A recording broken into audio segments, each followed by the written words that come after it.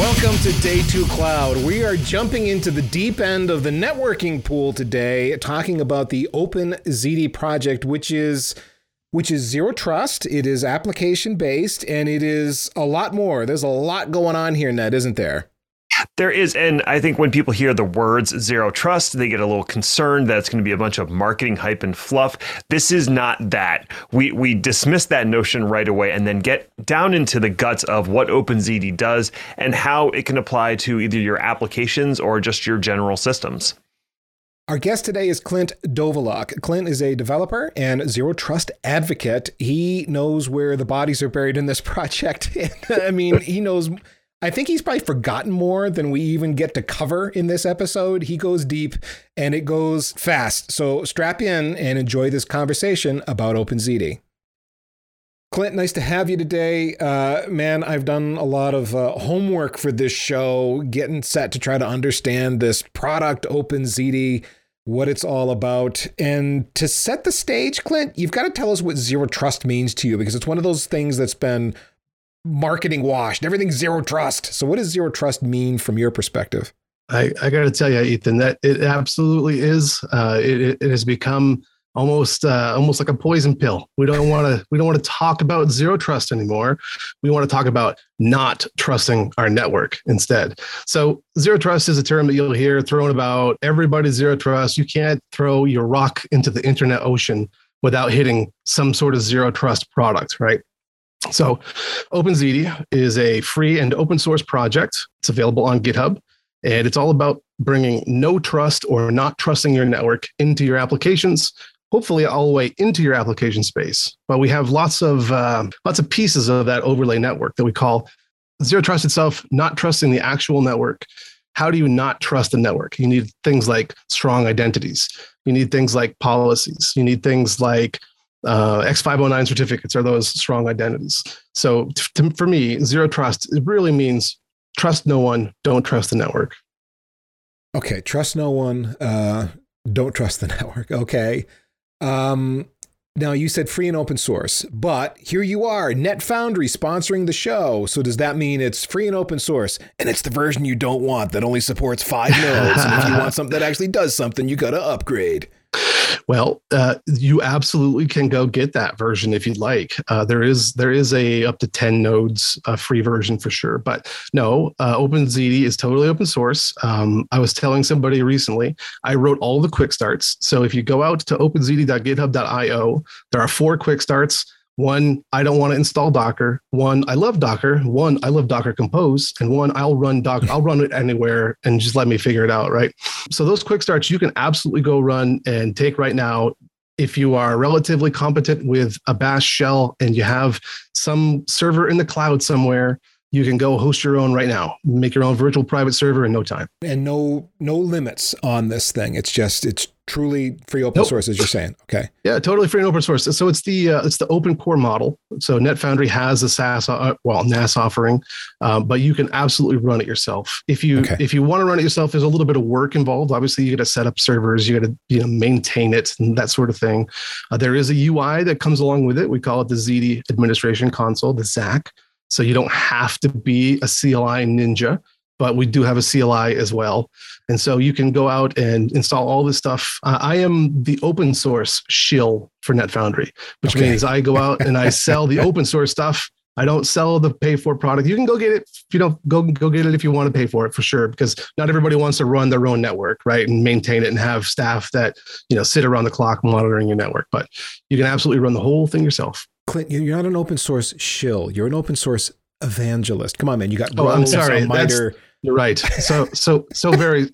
Speaking of the robes, right? So there is also our mascot Ziggy. If you go out to Twitter and you want to follow Ziggy, you can. One of the hashtags that you'll see Ziggy use a lot is closed kimono. His kimono never opens. No ports are ever open on an OpenZD network. Oh boy. I have to say that I really appreciate that you've included a UI in the open source, the core version of it. That is something that is often overlooked or only available in the paid for version. That's considered an add-on, an enterprise feature. And as much as I like using the CLI, I don't always like not having a UI to fall back on or just get, a visual representation of what's going on. 100%. Sometimes being able to see how all those little pieces of your policy puzzle go together really it snaps in place when you can see it in a UI. When you're looking at it in a CLI, you have to have your screen big enough. You have to know the right incantations. You can't really explore. I mean, you can explore by just typing the same thing over and over again. ZD space, edge space, list, enter. And then, you can do that over and over again. But if you have a UI, you can just go there and play. Oh, these are all the things that are available to me. Oh, what's an edge router? Oh, what's a policy? Oh, you can explore that way. One of the things you mentioned in your definition of zero trust is trust no one. But I have to trust something, right? Sure do. What is the component that I'm trusting in the world of ZD? That's a great question. In fact, it's such a great question that one of our engineers wrote a 5-part blog post about how to bootstrap trust, because it is a really complicated procedure. At the end of the day, what it comes down to is there's always ideally, I think, a human that sets up some sort of trust chain. In an OpenZD network, it's going to be a PKI, public key infrastructure. When you run those quick starts I talked about, without a doubt, the single hardest part of setting up an OpenZD network is setting up that whole trust chain. When you do that, you'll get this thing called a controller. And that controller will be seeded with some trust. It'll be a self-signed certificate out of the gate. You can absolutely use a legitimate certificate if you are well-versed enough with how to actually create a PKI. But you don't have to. The Quick Start will do that all for you. Then you'll have a certificate that that you made. And if you can't trust yourself, well, then, Ned, I don't know who you can trust. That's a valid point. As someone who's had to stand up a few certificate authorities in the past and a whole PKI infrastructure, that's sort of redundant, but set up PKI. It is a lot of work, especially when you're building that root CA, because it has to be done offline. It has to be stored in a special location. Some people would lock away a hard drive that has the key in a physical safe. But we don't need to go that far for the purposes of this episode. Well, also don't forget a hardware root of trust, right? If you wanted to bring that into the equation, you can certainly do that as well. So that whole PKI can absolutely get very complicated. Mm-hmm. I know. I just laser etch the entire string onto a piece of titanium and bury it in the backyard because I've heard that's very secure. And you mail it to somebody. So Clint, what are we assigning this identity to in an OpenZD network? Is it like a firewall or a router, or is it an application? At what level are we assigning identity? Yeah, that's a good question too. Identities are literally at every level. So when you create a zero trust overlay network, first of all, you're going to make that controller. The first thing you're going to have to do after that is you're going to need a piece of the puzzle called an edge router. The edge router is what establishes the very first part of your mesh network. So OpenZD, all about mesh networking as well. You can create multiple edge routers to create the fastest path amongst the internet. We used to have an engineer who would refer to that as the internet weather. What will happen is if the weather is bad on one link, it will route your traffic to another path. So you'll need those edge routers. Those edge routers themselves all have identities of their own. And to create that identity, you need to bootstrap that trust. You're going to basically create a certificate signing request, and that CSR will be sent to the controller and get signed. So the router itself, when you turn it on, it will create a private key. That private key will then generate a CSR. The CSR will go to the controller, and back comes your certificate. Now the controller has certified you. It knows what fingerprint you're going to be presenting. It knows your certificate. It can perform mutual TLS between the edge router, the controller. The same can happen when you add that second edge router. Now those two edge routers form a mutual TLS link as well. So that's your initial basis. That's your first, say, two identities, those two edge routers. Then every single device you add has a requirement of having that same strong identity. We have things that we call tunneling applications. They're effectively VPN clients, but better, obviously, because there's zero trust. And those tunneling applications themselves are capable of handling multiple identities. So you might be participating like I am. I think I have 4 networks that I'm participating in. One of which is our Bastion network here at NetFoundry. You cannot access our production environment without going through a Bastion. Well, we just wrote a blog post about taking our Bastion dark. What does it mean to have a dark Bastion? Doesn't a Bastion have to be listening on the open internet? Well, you don't need to with the Zero Trust Overlay Network. So that client will have an identity or multiple identities in it. And then the next step is actually, if we can get it, is to install that identity all the way into your application itself. That's really the end game of the OpenZD project, is to get that zero trust goodness all the way into your app. But that's a journey. So getting there, we have lots of steps along the way. Every single piece has that strong identity. Okay, you mentioned a lot of different components there, and I want to dig into some of them. So I'm assuming the controller, that's sort of the control plane. That's what establishes connections with the different edge routers or other components and pushes like a policy to them or something That's along right. those lines. Yep, absolutely. Okay, so the first thing I got to do is stand up that controller, right? Yep, exactly. Yep. Okay. And then we got the edge routers. What are those typically running on? Are they running on a virtual machine, a physical server, all of the above? Yeah, they can run on really garbage equipment. So like when I run these myself in a dev environment, when I'm developing in the cloud, I will use the free tier. And the free tier is almost always sufficient for all of my development needs. If you are pushing lots of bytes across, you're going to end up hitting limits. So you need to get something that doesn't have a limit on, how many IOPS you can do. But generally speaking, these run on the minimal machines. So 2 CPU, 4 gig of RAM is more than adequate for, I would say, most tasks until you start pushing lots of data. And then you're going to be CPU bound, and you're going to be watching the CPU, the network, and that's really where it's not memory constrained, it's going to be CPU bound. Now, the edge router, you described edge routers as forming a mesh. They end up with mutual TLS connections to each other, which isn't immediately meaningful to me, MTLS, because TLS can be applied to a lot of different protocols. So what is the transport protocol between these edge routers?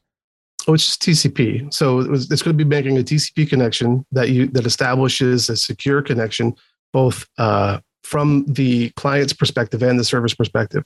The M stands for mutual TLS. So both sides will have to negotiate an actual secure socket connection.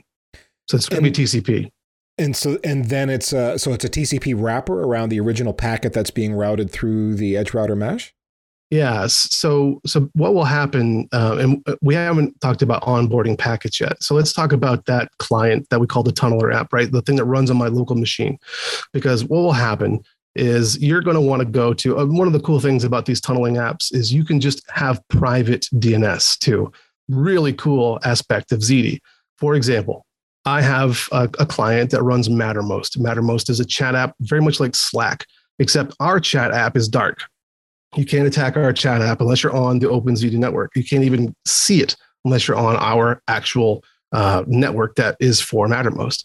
So in order for me to send bytes across the network, I have that little agent that runs locally, and it will intercept those IP packets. The job of our tunneler is basically to wrap that packet in a tiny bit of metadata that then, because the client will also connect to that edge router. That's important.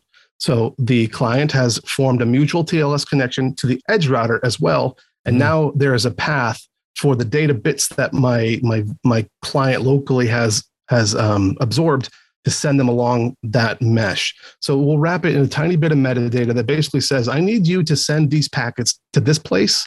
And then once those packets get to whatever that place is, there's a process that says, oh, these packets are destined to go to mattermost.netfoundry.io. I need to now create a legitimate socket and send traffic to mattermost.whatever.io. So that's really useful in a lot of situations. I talked about Mattermost, but something like Jenkins, for example, if you wanted to have a private Jenkins server, you would be able to have a private Jenkins server. So the mutual TLS is the first step of that path.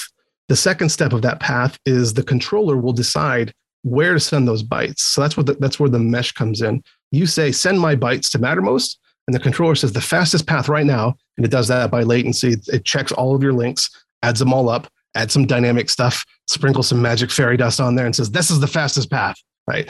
And it sends your bytes over that fastest path. And that if that fastest path changes, it reroutes you. And as long as you don't lose your edge router or on either side, all those bytes are just magically sent across the fabric to the other side as fast as they can get there. And so I think I answered the question. And then there's there's also end-to-end encryption along this line too. So the very first thing that will happen is we use libsodium in our SDK. Libsodium is well known for being able to run on small devices. So we have a CSDK that you could use and build your own apps. This tunneling app is written around that CSDK. And that CSDK uses libsodium. Libsodium uses Cha-Cha 20 Poly 1305, I think is the actual algorithm, which is a really good algorithm for low power devices. So you don't need a tremendous, it does not consume a tremendous amount of CPU. You can run those little agents on, say, a Raspberry Pi or, whatever you wanted to put it on as far as the source, and the destination also doesn't matter what you're running on. But that end-to-end encryption is there. And then on top of that, if you happen to ride a actual secure protocol, like if you were tunneling TLS, so you basically would be encrypting this traffic 3 times, once for HTTPS, once for end-to-end encryption, and once for that per link encryption. Usually not the most efficient thing to do to encrypted data to encrypt it again. Usually that can be a negative, but it is definitely is. But we take that secure layer really seriously, right? Yeah. So like, there's no chance you can compromise one of our routers and read those packets because it's end-to-end encrypted. That's really important. There's no way that you can sniff the link traffic because it's mutual TLS. That's really important. So if you want to run FTP, then you can run FTP, but you can do it securely over an OpenZD network. Now, you said the controller programs fastest path. I assume it basically tells all the edge routers, this is fastest path right now. And so as a packet is hopping through the mesh, it doesn't have to get intercepted by the controller or anything. Not every time. Like that. No. There are routing tables at every single router. Yeah. Okay. Now, I'm a packet nerd, Clint, so I couldn't help myself but ask you those questions. But practically speaking, if I'm running an OpenZD network, how much of everything you just described about how packets get through the mesh do we actually have to care about? That's really I would say this is the best part of OpenZD. So if you have one of these tunneling apps, and if that app is legitimately absorbing some of your traffic, and if you have that mesh network, all you really need to care about is where you want to send it. And then the packets will get themselves there, however is the fastest way at that moment. And we've done plenty of tests where we'll beat OpenVPN by a bunch. I don't want to dump on anybody, and then lots of other tunneling type technologies, it's at least as good as that. And then because of that smart routing, where it comes really interesting is the internet weather is a real thing. It's shocking how that's a real thing. And so, you might think that going from New York to Chicago is always fastest through Ohio, but sometimes it's faster to go through Tennessee, and like it just doesn't make any sense, but that's the case. So you don't have to think about too much of those packets when they traverse. You do need to know how you're going to onboard them and where you want to offboard them. And then where that becomes magical is when you're in a multi-cloud environment. And so if you have packets that you want to tunnel from AWS into Azure or Oracle, or even your own private data center, because everything in an OpenZD network is all based around the fact that you are outbound only to form the first connection. So that tunneler will create a connection out to those edge routers, which they don't have to be in the public. If you were like a tier 1 telecom, I used to work for a Global Crossing.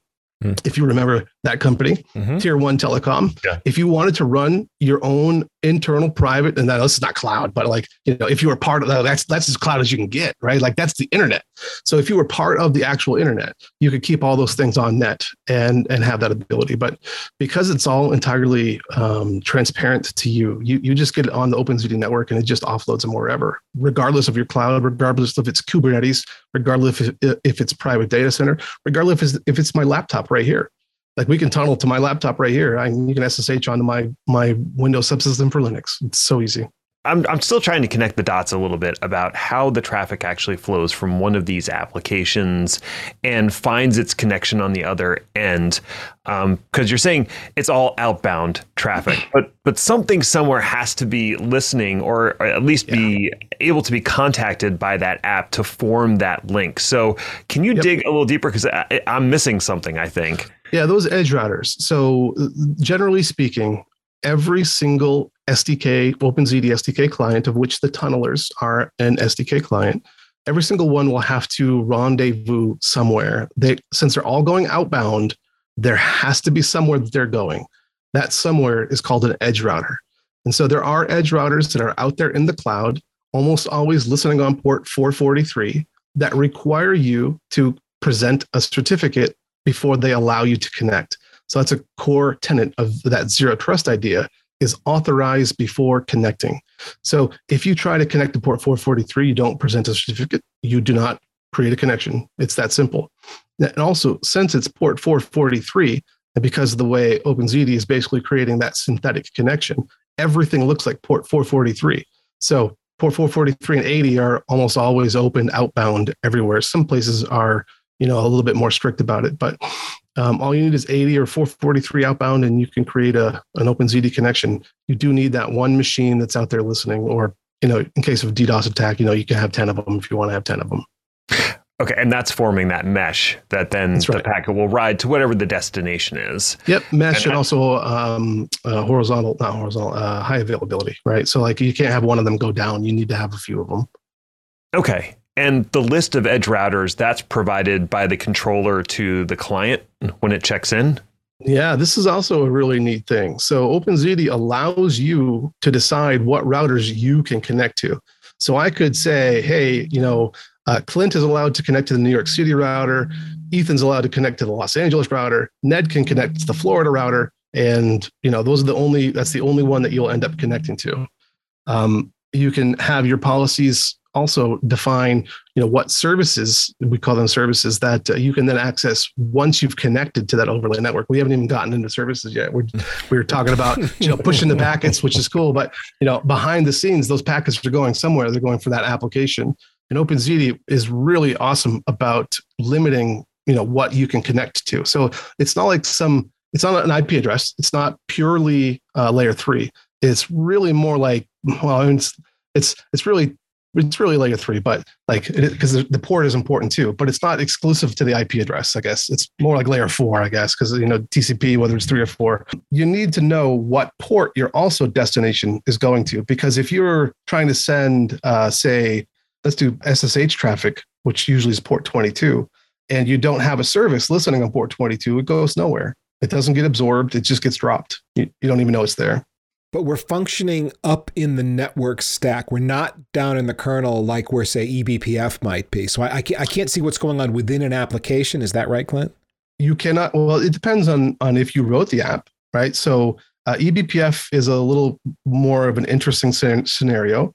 It would act sort of like what our tunnelers do, where basically its job would be to intercept packets and then somehow transport them to their destination. That's basically what our tunneling applications do, just not specifically using eBPF. I don't remember exactly the details in the Linux world, because usually you think eBPF, you think Linux, but I believe we have a couple different modes in our tunnelers which are supported. And I can't remember if it's a ton or the not ton. We've gone through a couple iterations on that, but effectively we need to be able to absorb those packets.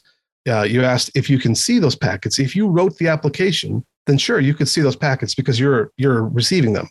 The OpenZD tunnelers, they absolutely can see those packets, but it's all running locally. It's also all open source. I hate saying this because there's a lot of code to go look through, but you could always go look through the code, right? Like that's the classic trope. We're in the open source for a reason. I like to say, how can you trust a security product that's not open source?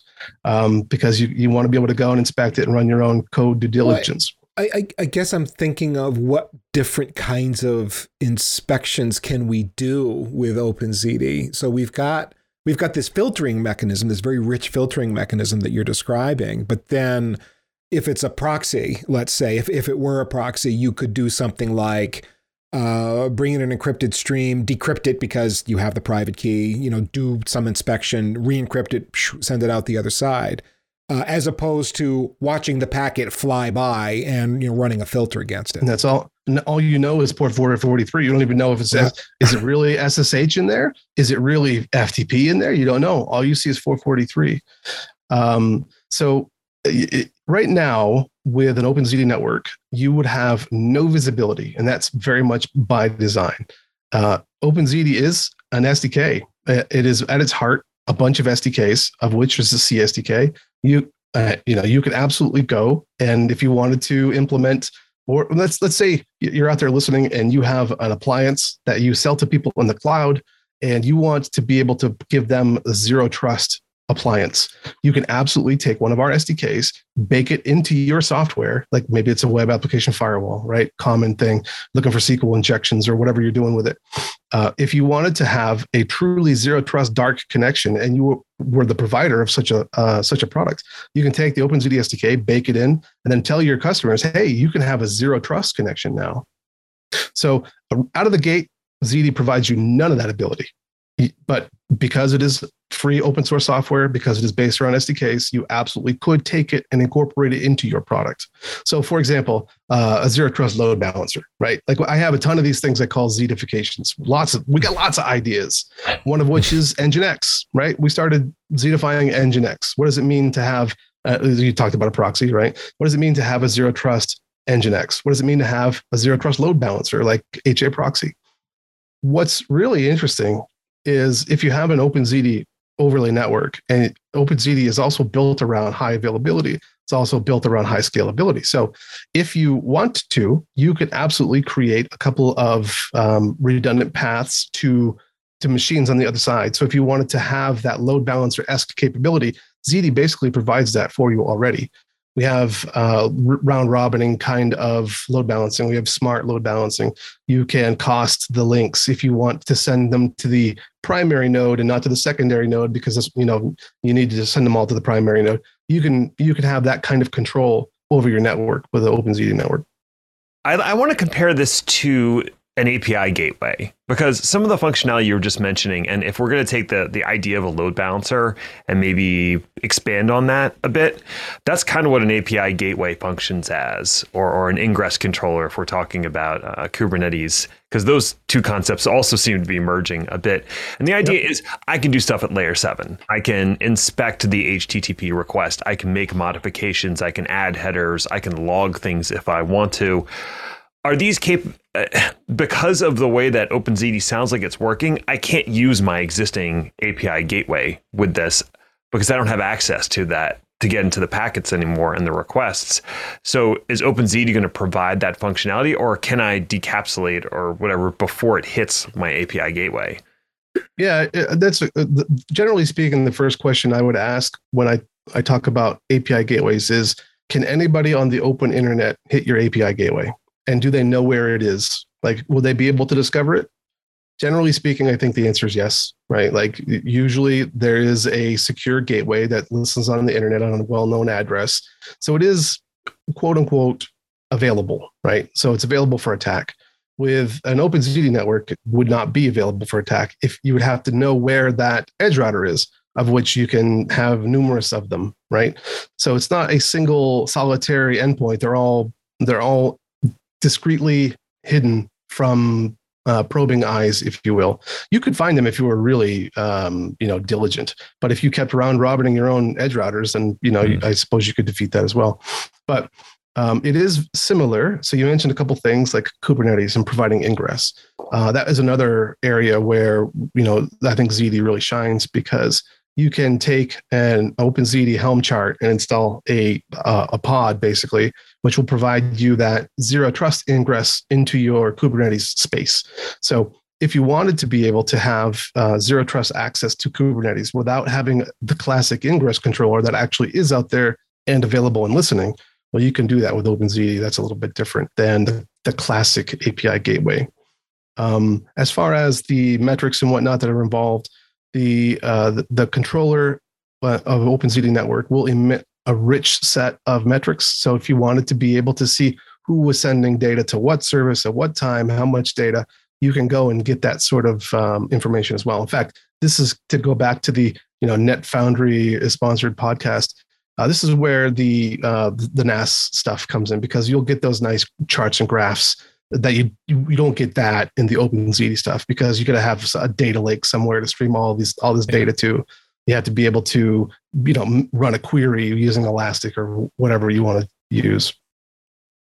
You've broken my brain a little bit here in this part of the conversation, and it started back in your comment about Nginx. I admin some Nginx servers myself, but they're all public facing. I got a firewall that sits in front of them, filters on port 80 and port 443. If the inbound traffic's on those ports, yay, you can go to the Nginx server and make your requests. If I were to re-architect this and involve OpenZD, what does that look like? Well, it depends on if you are trying to provide public access to those things or not. So Yes. that's like number one, right? Let's say yes, public access. If you want public access, then I don't think Zero Trust is for you.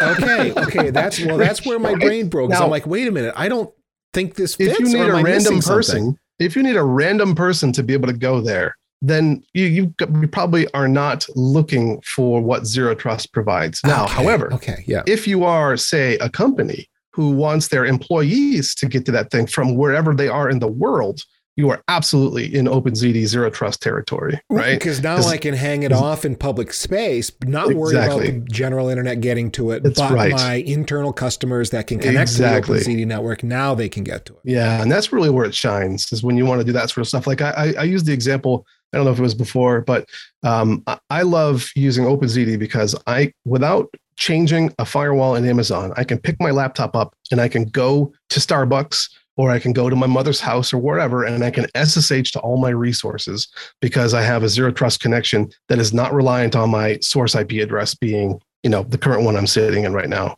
And then if you think about whitelisting, whenever people actually go back to this thing that I think they used to call the office, right? So if you have people who are SSHing from this thing called an office, then you have to whitelist that IP address, or you have to have private connectivity into that office. Like, it gets to be a mess. With OpenZD, I like to say the internet is your LAN, really. So like you treat like everything like it's on the open internet. Have a totally blocked firewall. Don't let anything in. Establish all outbound connections, and doesn't matter where you go.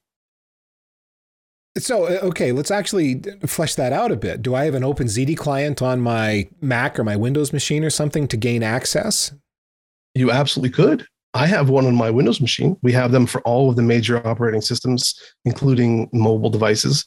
So we can call them, the ZD Desktop Edge or the ZD Mobile Edge for Android, for iOS, for Mac, for Linux. For Linux is a thing called the ZD Edge Tunnel, but you can get them for all the major operating systems. And one is available in the store. The Windows one you can get from GitHub. We have a place where you can install it from. There are some challenges when it comes to being in the store, particularly for Mac and Apple products. You really need to be in the store. And those environments all are somewhat more conducive than others to Zero Trust. Some want to maintain that control over your network more than others. So Apple's ecosystem is a little bit more locked down. So you need to get things from the store. Linux is a much more of a land grab. You can get it from wherever you want to get it from. But we're working on a package manager. We don't have them available in package managers just yet, but we're actually working on deploying them to Ubuntu's and Fedora and whatever your favorite distro is. So this is starting to feel more like a Tailscale or a Zero Tier. Is that a fair comparison to make? Yeah, in fact, lots of people ask the exact question, how are you different than? So Zero Tier, from my understanding, it works a little bit differently. I do believe they're doing UDP hole punching if I checked the last time around. I think, and I believe WireGuard works the same way. So it's a little different in that regard because the ZD connections are all entirely outbound. They're also TCP, not UDP. We have looked at using UDP in the past. Obviously, there are some benefits of having a transport that is based around UDP over TCP.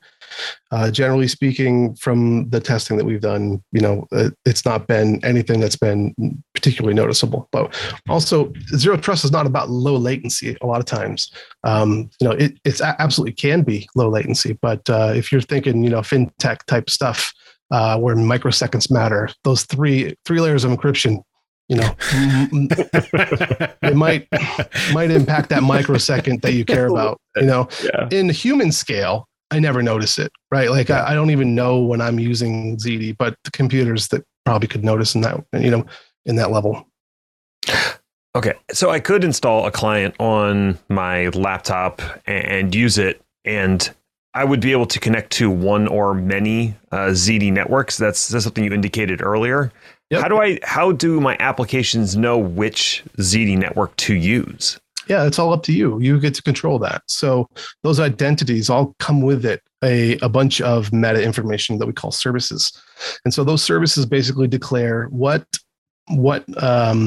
so let's say we're going to use a tunneler because that's where people will always start. It's easier to start with a tunneler. It's approachable right now. You can go and you can take whatever application that you have that you want zero trust and turn it zero trust by bringing one of those tunnelers and installing it. So let's say you did that. And let's say it's SSH, just to make it easy, right? I want to SSH from my local laptop to my virtual private server in the cloud, and I want to be able to maintain that thing. So basically what you would do is you would go into that controller and you would define a service that says, hey, Ned is able to SSH to virtual private server. And that would be what you would do. Now, the definition of the service is not the authorization of the service. So you then have to create a thing called a policy that says Ned is allowed to dial SSH, and then VPS is allowed to bind SSH. And then basically Ned would be able to create a service that gets Ned into the SSH server. And so that would be what you would have to do. And so there's a lot of different camps on this one because we also support things like CIDR blocks, but CIDR blocks are not particularly zero trust, right? We talked about not trusting the network. At the same time, like reality is you might need to have access to a certain address space. So we understand that. So if you wanted to intercept the CIDR block, you can intercept the CIDR block, send it to the other side, and offload a CIDR block if that's what you want to do. So we support those sort of things too. Because like I said before, it's a journey. And you might start off like that and then go, you know what, that's kind of a little too much access. This feels too much like a VPN. Let me actually turn it into not a VPN. Let me lock this down to one machine with ports 1 through 65.535 open. And then you go, oh, well, maybe I shouldn't have all those ports open. Maybe it's just really these 4. It still feels all 5 tupley though. I mean, is there some kind of tagging metadata that I can group things on? Sure. So if you wanted to say anybody with an attribute of SSHable can perform an SSH action and can dial that SSH service, then you can assign an attribute to these identities.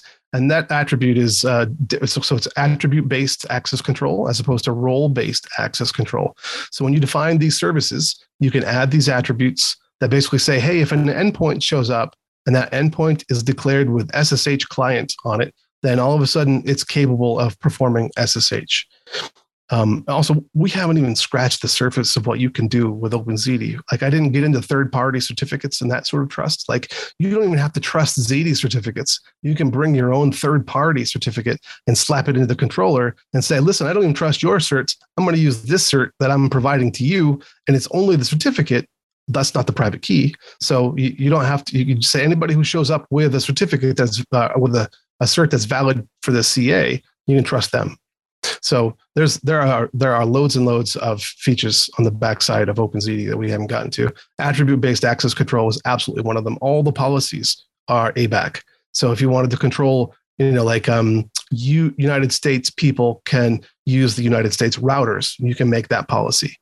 United States people or HR people can use the HR services. You can make that policy, right? So the policies are very flexible, attribute-based control as opposed to role-based control. That way you don't need to know what your roles are ahead of time. You can just add a tag to it.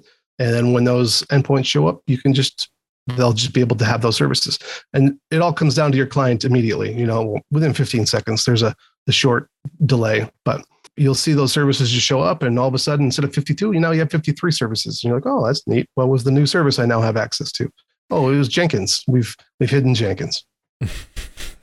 Okay, so my head's exploding here as I think of different use cases. One thing that is fairly obvious, I suppose, to this crowd would be multi-cloud network routing overlay. So I've got a bunch of stuff in a bunch of different clouds, and I can stitch them all together using OpenZD and apply zero trust to all those resources. Is that a plausible scenario, Clint? Totally is possible, and really one of those situations that the OpenZD really shines. So we have a situation where at least one OpenZD customer, I don't know if I call them a customer, but they're a customer.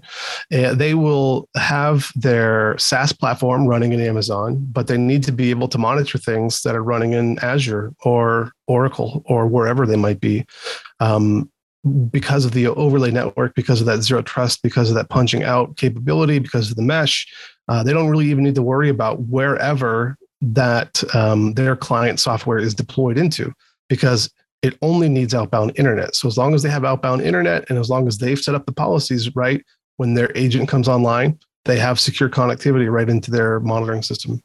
So yeah, multi-cloud is I think is a real strong suit for OpenZD. Yeah, as someone who has had to stitch together multi-cloud in the past, it's a headache. It's a real headache. There's a first mover issue with a lot of their built-in VPN solutions, and plus it's a VPN solution, so it's very broad and it's CIDR based.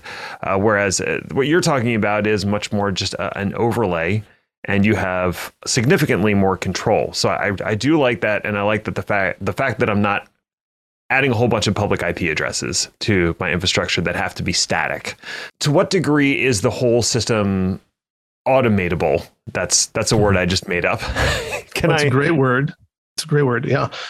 So the entire thing is driven by APIs. So if you are capable of issuing a REST request, and if you are capable of formulating JSON of the correct flavor, you can absolutely poke and prod the controller and make it do what you want it to do. In fact, the CLI, the ZD CLI that you would use to create edge routers. In fact, if you look at the quick starts, you'll see I use a ton of ZD CLI commands inside the shell script that you can download. All those ZD CLI commands all interact with that REST endpoint.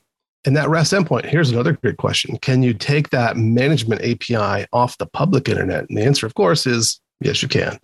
So if you wanted to be able to protect that actual, because that's like the Kubernetes API, right? Like that's the keys to the kingdom. If you can get access to that and you have the right username and password, I mean, there's a lot of hoops, but if you jump through all those hoops and you had that access, then you can define a new identity and you can say, hey, this Ned guy can now go and get on Ethan's network. And he wasn't supposed to be able to do that, but now he can. And you can do all that through an API. It's a REST-based API that is exposed on the controller currently. We're working on multi-controller support. So in the future, it'll still be API-based. It'll just depend on where you actually send your request to.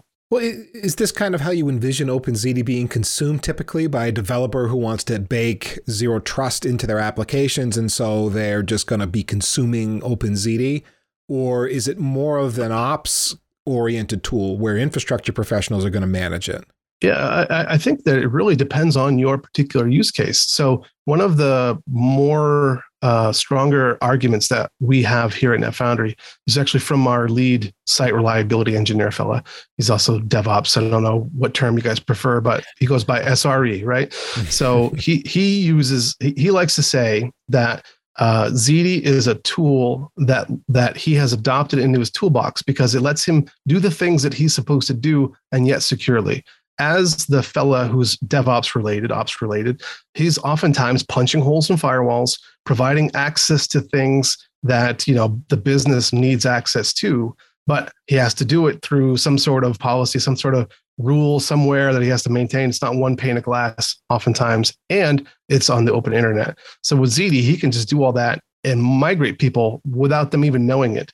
Because of the way these tunneling apps will allow you to define any DNS name, you can effectively shadow a DNS and then deploy your tunnel, deploy your DNS name, notice all the and again, back to those dashboards in the pay for products, notice all the traffic. Clint is sending his traffic. I'm going to keep using Jenkins because it's the quintessential example. Clint is sending his traffic to Jenkins. I can see that Clint is accessing Jenkins. I can see that Bob is accessing Jenkins. Great. Everybody's accessing Jenkins. Now I can take Jenkins off the actual internet and nobody even notices. Like how many times have you migrated something and had the user base not notice. Like he made a joke. He did a nice video. You can go find it on our YouTube channel, but he made a joke about how he turned off access and expected the first 2 days to be just a firefight storm while he goes and fixes the things that were broken. But he said nobody complained. It was that point where he was himself totally sold that OpenZD was for ops people. Now, if you're a developer like me, and I can tell you there have been times in my life when I have deployed an application and I thought I was listening on port 443, but the ops person decided that you were going to listen on port 8443, and I'm going to expose port 443 out in the cloud, right? It's like I was going to do a little port switch and not tell you, the developer. And then I had some bug in there where I was listening on port 443 or whatever. So like my stuff wasn't working.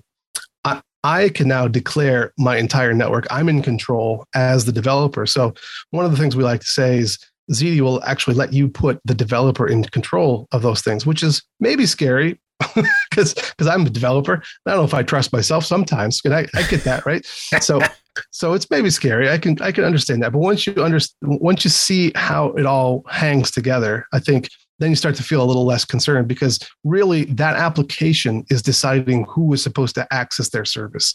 And so you only need to get that application the ability to modify whatever services it needs to modify, and then or create an identity if it needs to create an identity.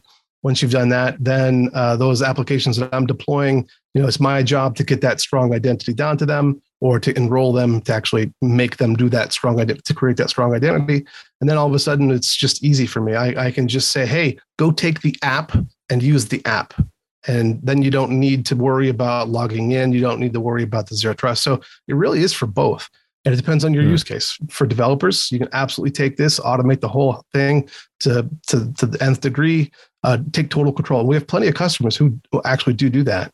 Both the OpenZD stuff and the NetFoundry APIs, they're both all API driven. Clint, dude, my head is just exploding. There's like another hour, 2 hours. There's 6 hours worth of content to continue chatting about this, Clint, to thoroughly get into this. I think maybe we'll just call it here for today. Help bulletize this conversation for us. Are there some takeaways, some things you want to leave with the audience as they think about OpenZD? Yeah, well, first, I'm happy to come back anytime. The kinds of takeaways that I think are really important to me, application embedded zero trust, I think really is I honestly do believe it is the future. You look around and you can't go a day without a 0-day exploit. You can't go a day without seeing somebody else was breached, right? Like getting that trust all the way into your application space, I think is really what OpenZD is all about. And what people should really like, that's the mind blower for me, right? It was the first time when I realized that you could put that trust not only into the client either, but also into the server, right? Like lots of times you think about that safe zone in the cloud, right? Like, that's on my VPC is safe. Nobody's gonna be able to attack me in here. Oh, I can get to the database. Oh yeah, but nobody's gonna do that, right? There's no such thing as Log4Shell. That'll never happen. So application embedded zero trust, I think really is the future. And of course, since I'm working here for OpenZD and NetFoundry, OpenZD is free, right? Like you can go out and you can get OpenZD today. You don't need to pay for it. The quick starts are out there. I was telling somebody on our discourse, I said, I think it was discourse, where I said, I wrote the quick starts. So if they're no good, I want you to yell at me, because I want to make those quick starts so easy that anybody can absolutely host it themselves, put it in the cloud. That's the best place to put it, because then wherever you stand up that edge router, it's going to be out in the public, and you can put it on whatever port you want to put it on, right? Like that quick start will take you through that sort of thing. If you're a developer like me, OpenZD, the SDKs themselves, they're really approachable. So if you take a look, I've got go out to our YouTube channel. Unfortunately, we don't have a snazzy place. You can just go search for OpenZD. OpenZD has pretty good SEO, which is nice. Don't look for ZD. Look for OpenZD, because you'll get lots of different stuff if you just look for ZD. You get all kinds of recipes that you never thought that you wanted, but you'll be like, man, why am I hungry now? So if you go out to YouTube and you look for OpenZD, we get a bunch of videos on what it takes to actually adopt a zero trust SDK. I do a pretty good overview. You can go look at from Open Source 101 is out there. I did it recently. That takes you through what networking looks like now and how you can superpower. Yeah, you can give your app superpowers by just adopting that SDK, and it literally is, I want to say, 10 lines of code for using the SDK itself. And then if you don't want, or you're not able to, bake the SDK into your applications, we have those things called tunnelers, which you can start right now, right? Like you've got whatever that cool enterprise app is that boss is on your back about being exposed in the internet and you don't want to get hacked. Well, you can add that extra layer of defense, take it all entirely offline, take it all totally dark, and run those tunnelers. And then, of course, we already hit on it before, but if you can't or don't want to host your own OpenZD server, you don't have to. Since it is a sponsored podcast, I'll get that in for you. You can always go and buy your own network from NetFoundry, but NetFoundry also provides a free tier, a forever free. If you're a maker and you want to expose 10 devices on your home network, we'll give you that for free already. So those are probably the main points that I have from the takeaways. Thanks, Clint. All good stuff. And I like that your point about application embedded zero trust really is the future, in so much as I patched a server on Friday night and Monday morning there are 20 new patches, 18 of which are security patches. Yeah. I am not making that up. That just happened to me this week, and I'm forever annoyed and always chasing that stuff. Clint, if folks want to give them some landing pages, places they can go, sure, and so on. Yeah. So openzd.github.io, that's the docs page. That's where you'll find all those cool quick starts that I keep talking about that I wrote. And then there's always GitHub. You can go to GitHub itself. When you go to github.com/openzd, you'll see a preponderance of projects in there. So many projects. The one that you really want to focus on is that ZD project. It's pinned at the top, but that project is basically the root of all of the others. All the others are like libraries that go under it. The OpenZD/ZD project is really the one that I want you to focus on. And boy, I'd really love it for you to help us get the word out. Star that repo, because if you star that repo, then other people will find this project. They'll realize just how great it is. They'll understand that application. Well, hopefully they'll understand application embedded zero trust really is the future. Then we have a Twitter handle. You can go and sub to Twitter at OpenZD, and there's also OpenZiggy, who you'll find he's our mascot, because as I say, every open source project must have a mascot. If you don't have a mascot, then who are you, right? So we've got a little piece of pasta. He's our buddy called Ziggy. You can follow him as well. And then YouTube, every Friday, I will do a YouTube TV, ZD TV is what I call it, where we'll talk about something zero trust related to OpenZD stuff. And sometimes it'll be just like Golang. Like the other day, we were talking about some developer stuff. So yeah, those are probably the best places to find us. You can find me out there too, but OpenZD is more important. You'll find me if you look for me. My name is not hard to find. If you can spell it. True. If you want to find out more about the OpenZD project, all of the links that Clint just mentioned will be in the show notes at day2cloud.io or packetpushers.net, where we host these shows. And our thanks to NetFoundry for sponsoring today's episode. We appreciate them.